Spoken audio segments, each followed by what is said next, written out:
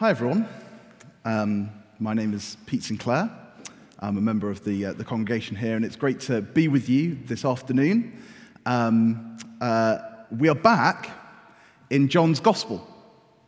In fact, we're back with the woman at the well. We looked at this passage last week, and coincidentally, we were in this passage again the week before at the end of our series on human sexuality. So hopefully, the previous two preachers have left something for me to say. I think they will have. But before we get to this passage, I want to make you aware of something. Those of you who know me well will know that I'm a very perceptive person. And arriving at church this afternoon, I've used my incredible powers of deduction to come to the following conclusion. It is almost time for Christmas. Now, I'm looking around and I can see that people aren't that surprised, so maybe you've got some good skills of deduction too. But did you know that it is the first day of Advent today? Because it's almost time for Christmas. It's not Christmas yet. So, happy Advent. Advent, we've heard so far in this service, is a time of waiting. It's a time of joyful waiting because the light of Christmas is not far away.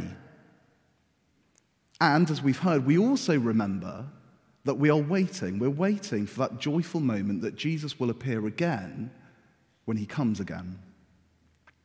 But during Advent, we're waiting in the dark. And in the darkness, as we wait, there is a sense that the life of the world has been drained away. The leaves have all fallen from the trees. The plants on your windowsill are looking neglected. The ground is hard and cold and lifeless. Maybe you remember these words from carol services of years gone by. In the bleak midwinter, frosty wind made moan. Earth stood hard as iron, water like a stone. Snow had fallen, snow on snow, snow on snow. In the bleak midwinter, long ago. I'm sorry to start on such a chilly note in a sermon, a bleak note. But it's hard not to as you look at the world around us. You see, the world wasn't just cold and wintry long ago. It feels again like the world is cold and wintry now. A chill has fallen over the world. And as we enter the winter of 2023, it feels like our world is drained of life too. More than ever before, on our phones, we have access to news updates and images and videos from around the world from war zones that show us just how lifeless our world can be. Maybe closer to home, a few weeks ago in our series on human sexuality, Mark shared some very disturbing facts and figures about the sexual culture of the West. And it's an extremely complicated topic, but I was struck, as Mark was speaking, that the West's sexual culture has taken sex, which is meant to be a conduit for life, and has often turned it in for a way for men and women to harm one another. Jesus, in John chapter 3, puts our world like this. This is the verdict, he says. Light has come into the world, but people loved darkness instead of light because their deeds were evil. What a devastating description from Jesus. A lifeless people living in a lifeless world. How do you even begin to respond to a world like that when you look at it realistically, when you really look at it? I think, maybe like me, people do one of two things. They either switch off, they think this cannot be fixed, this darkness, it's too relentless. and they become numb. I'll watch Netflix instead. Or 2, they become desperate. I must fix this now, so they campaign and campaign, and when the campaigning does not make a dent in the darkness, they say, I don't know what to do now. You see, the Gospel of John is set in our world, in this world, in our dark world. But it's the story of how our world can be transformed into a place full of life. And who is it that brings this life to a lifeless world? Well, we've been seeing in the Gospel of John, it's Jesus Christ. Jesus Christ, the bringer of life. Remember Jesus, as we've been going through this book, he's been announced as a bridegroom in John 3:29. And John tells us this is what God's life is like. It's like a bridegroom coming to marry the person that he loves, to bring life to her, the bride. And we've heard that Jesus has come to create children who are the images of life, aren't they? When you see children running around, it's life. But Jesus hasn't come to create physical babies. John 1, verse 13, tells us the kind of children Jesus has come to make. Children born not of natural descent, nor of human decision, or a husband's will, but born of God. Children of God. So Jesus has come as a bridegroom. He's come to create children, to give life. And of course the question is then, who is this bride? Who has Jesus come to marry? And this is where we arrive at the well. Why a well? Seems like a random place to set this story, doesn't it? Well, you see, the well was the place in the Old Testament where individuals met their future spouses. In fact, Jacob, who is a character who gets mentioned in the reading, met his wife, Rachel, where? You guessed it, at a well. So you see, in this story we have a groom, Jesus. We even have a venue. All that we're waiting for is a bride. And who should appear but this Samaritan woman? Now let's be clear. Jesus and the Samaritan woman do not get married. But St. Augustine, the church father, says this, that the woman represents God's people. She represents the church. And so you see who this marriage is between. It's between God and people. Just notice for a minute how extraordinarily weird this image is. We have an image of marriage showing God's love for people, but the actors who make up the scene are very unusual. Jesus is a single man. He never gets married in his life. And people are represented by an outsider. The Samaritan woman, remember, is an outsider. She's a social outsider, but she's also a sexual outsider too. She's not got it all together. She's not a blushing bride in a white dress. She's not picture-perfect wedding material. And yet she is given the dignity, the honor of representing the church in the story of God's love for humanity. And you know what that says to me? It says that anyone here today who feels like an outsider is invited to participate in this story as much as anyone else. Jesus marries the church. And when he draws people into this relationship, this deep marriage-like relationship, life emanates forth. It flows into the world. And in this passage, we see the ripples of this life as it goes out. What is this life like? What does it do? Well, first, this life transforms us personally. It will water the deepest depths of our souls. As the woman departs from Jesus, that's the beginning of the story. The woman departs from Jesus. But don't miss, as she departs, this tiny detail in verse 28. Look down with me. Then, John tells us, leaving her water jar, the woman went back to the town. then leaving her water jar. You see, this woman has been carrying the water jar for years. It's the receptacle that she literally uses to draw life up from out of the ground. And at the beginning of our story, it just gets binned off, gets thrown away. Now, last week, Chad said to us in his sermon that the woman drawing water from out of the well shows us what is going on inside her. It's the desire for meaning and satisfaction. And remember, Chad used this image, the image of a Sprite can, because remember the old Sprite advert, that the world tells us to obey our thirst. Keep pursuing satisfaction and meaning by pursuing the things in the world. So you say, in a sense, this woman has been carrying the water jar every day of her life as she looks for satisfaction in the world. It's full, but it gets empty, and it must be filled again, just like our desires can never fully be satisfied. But if I can put it like this, if the woman is using the Sprite can method of getting satisfaction, at the beginning of our passage today, it gets canned off.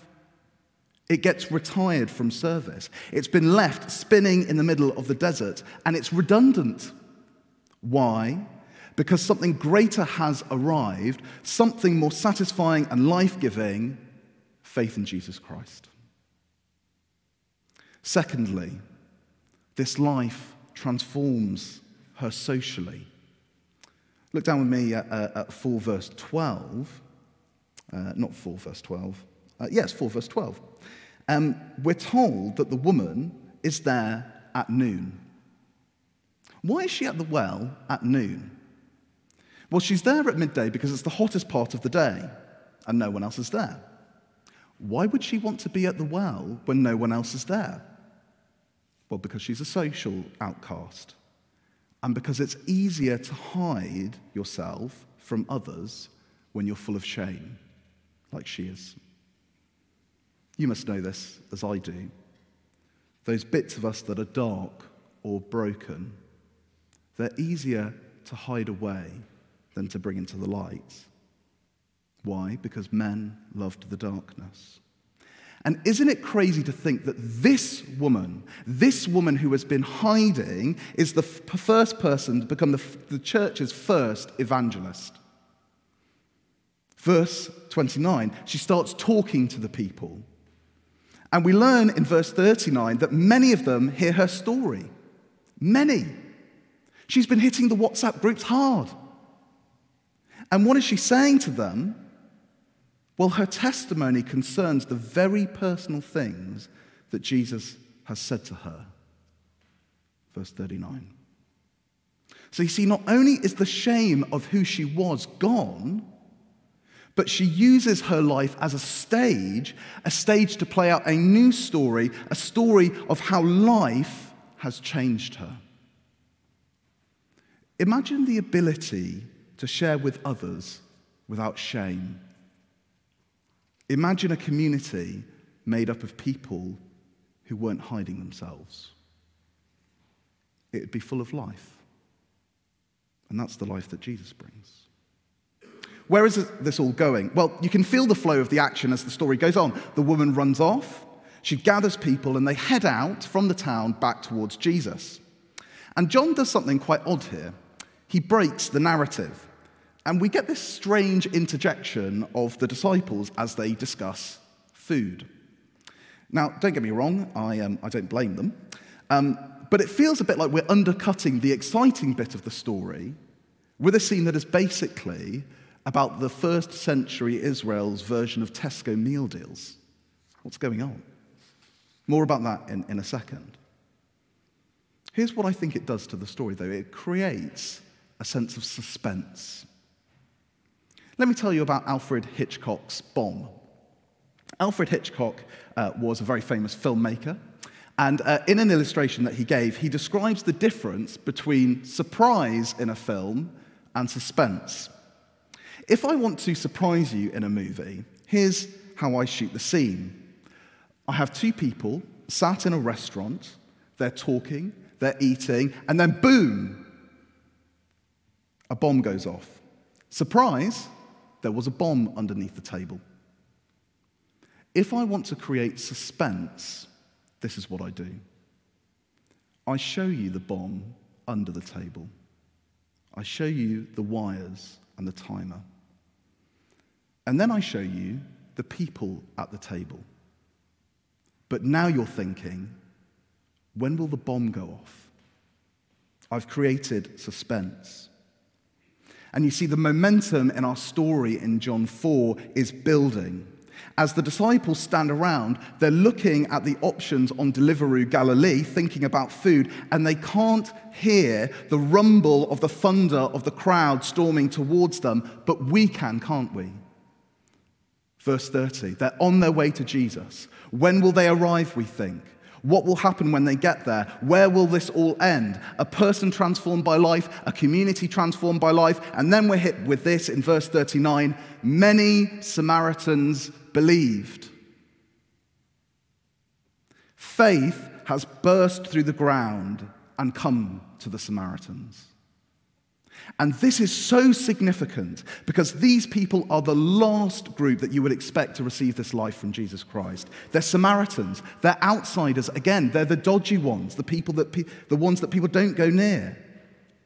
So you see, this life has crossed this very significant cultural and religious barrier. And then the Samaritans say this, we no longer believe just because of what you said.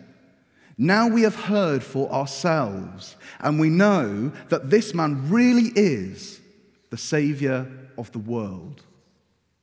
This life, this flow of life, this water that Jesus can give will go on and on and on to the farthest corners of the world to save the world from its lifelessness.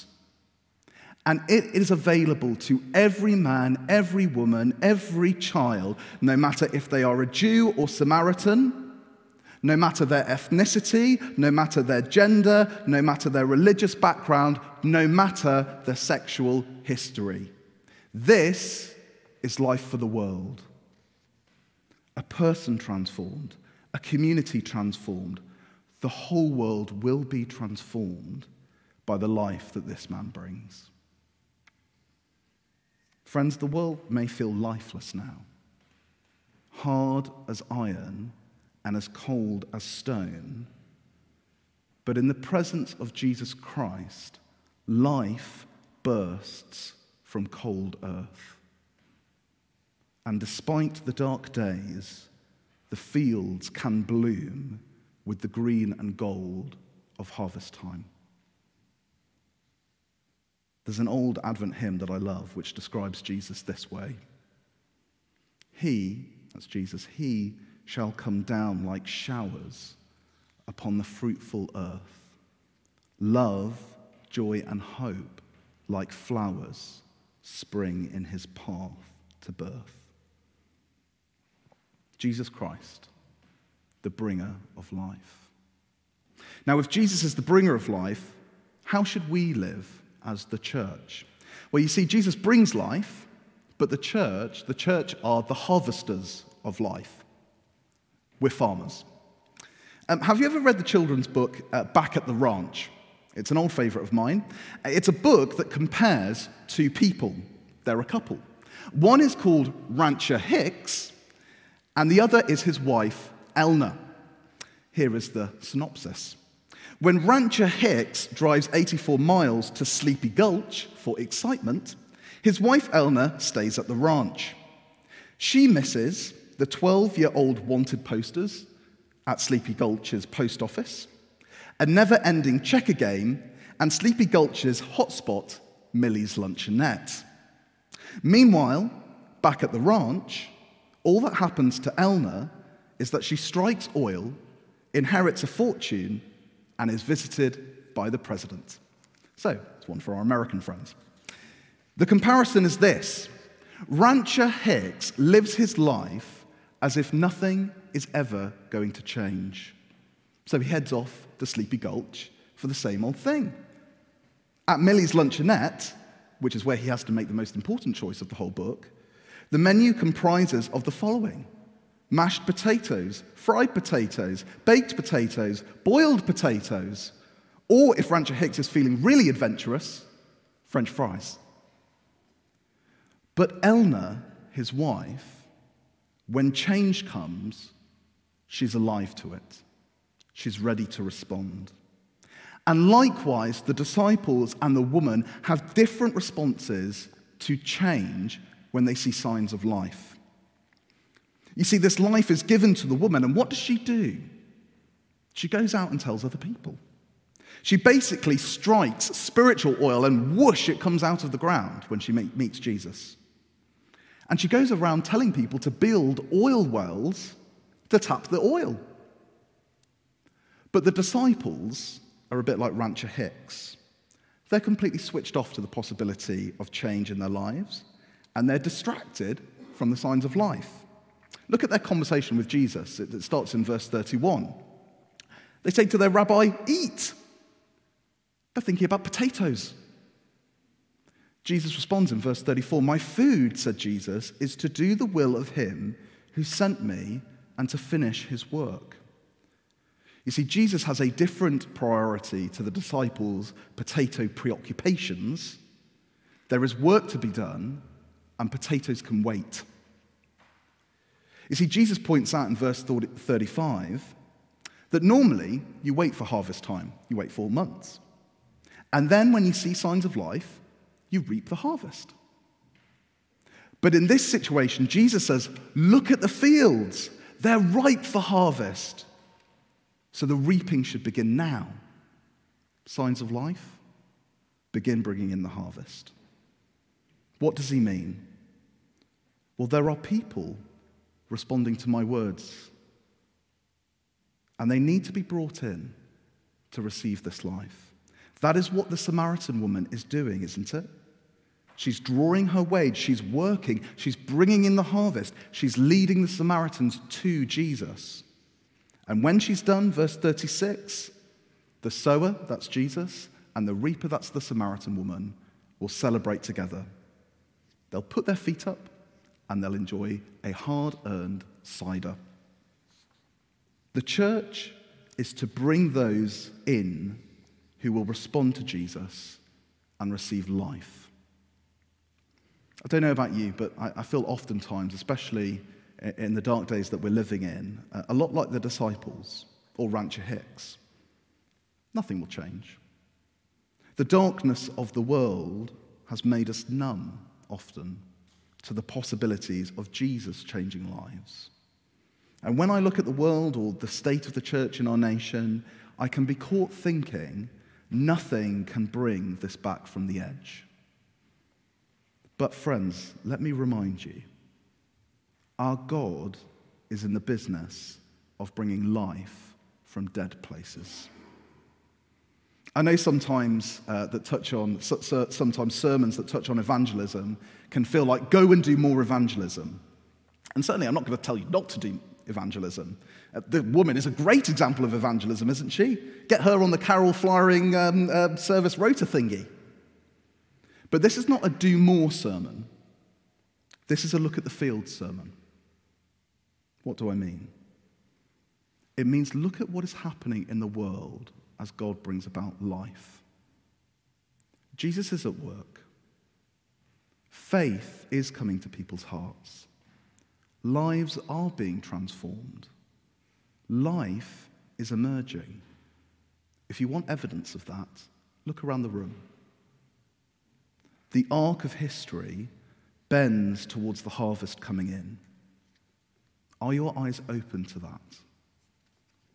Do you know, in the past couple of months, I've had more conversations about my faith than ever before in my life. Do you notice secular commentators like Tom Holland, the historian, and Louise Perry, who we looked at in our series on human sexuality, are beginning to say there is something about this man, Jesus' words. Do you hear? The church in Iran and China are exploding with numbers. Ring, ring, ring, ring, ring, ring. Hello, Pete Sinclair's phone. Hello, yes, it's the harvest. I'd like to be harvested now, please. Friends, live your life as if the fields that you will be in on Monday morning, in the presence of Jesus Christ, can burst into life.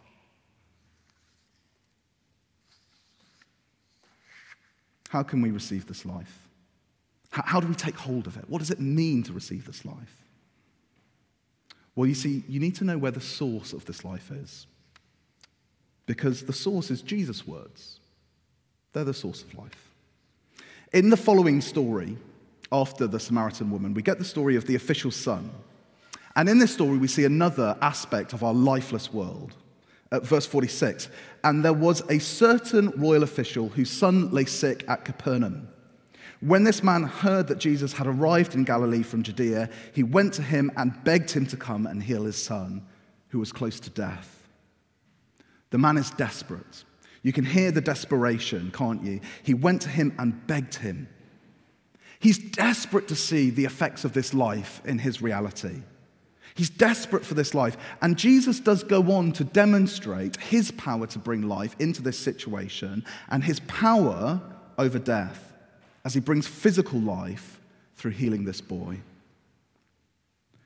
But what I find really weird about this story is that we don't get to see the moment in the story of the boy coming back from the brink of death. It's weird. You think about it, the whole story, the whole part of this passage is life flowing out from Jesus. But John doesn't give us the image of the boy kind of emerging from his deathbed. You would have thought that would have been a slam dunk, wouldn't you, in terms of this message of life? This powerful image of the boy running to meet his father and hugging his dad. We'd all be in tears, wouldn't we? We'd go, yes, life. Rather, in John's telling, the father finds out on the road about his son's healing. Here's the end of the story, verse 52. When he inquired as to the time when his son got better, they said to him, yesterday at 1 p.m, the fever left him. Then the father realized that this was the exact time at which Jesus had said to him, your son will live. Why is everyone looking at their watches in this story? You see, John wants us to see where the source of this life is. I think John wants to say to us, even in the most desperate situations, the darkest of times, do not miss where life comes from. It comes from the words of Jesus. So if that's the source, how does one respond? What did the man do? In response to Jesus saying, go, your son will live, in verse 50 we read, the man took Jesus at his word and departed. You see, to receive this life, you take Jesus at his word. You hear his promises for life, and you trust what he says. That is what it means to believe in him. That is what it means to receive life.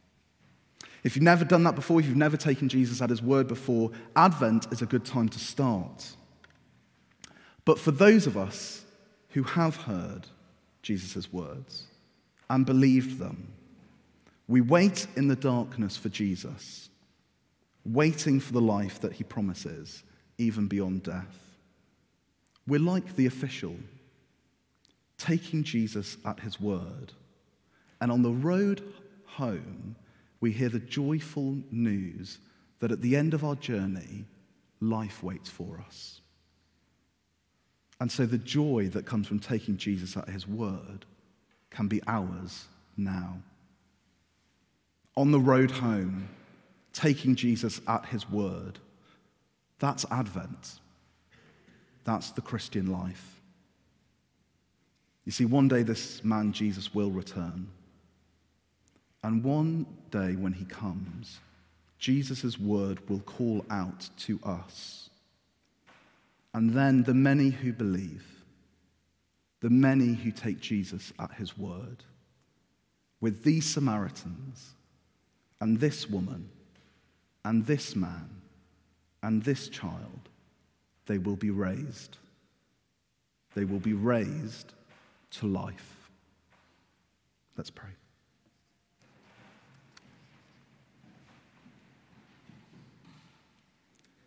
The man took Jesus at his word and departed. Lord, we ask that we would have that faith today, that we would be the joyful receivers of life in Christ. Please make us diligent harvesters and patient waiters, and bring us finally to the marriage banquet of the Lamb. We ask for Jesus' sake. Amen.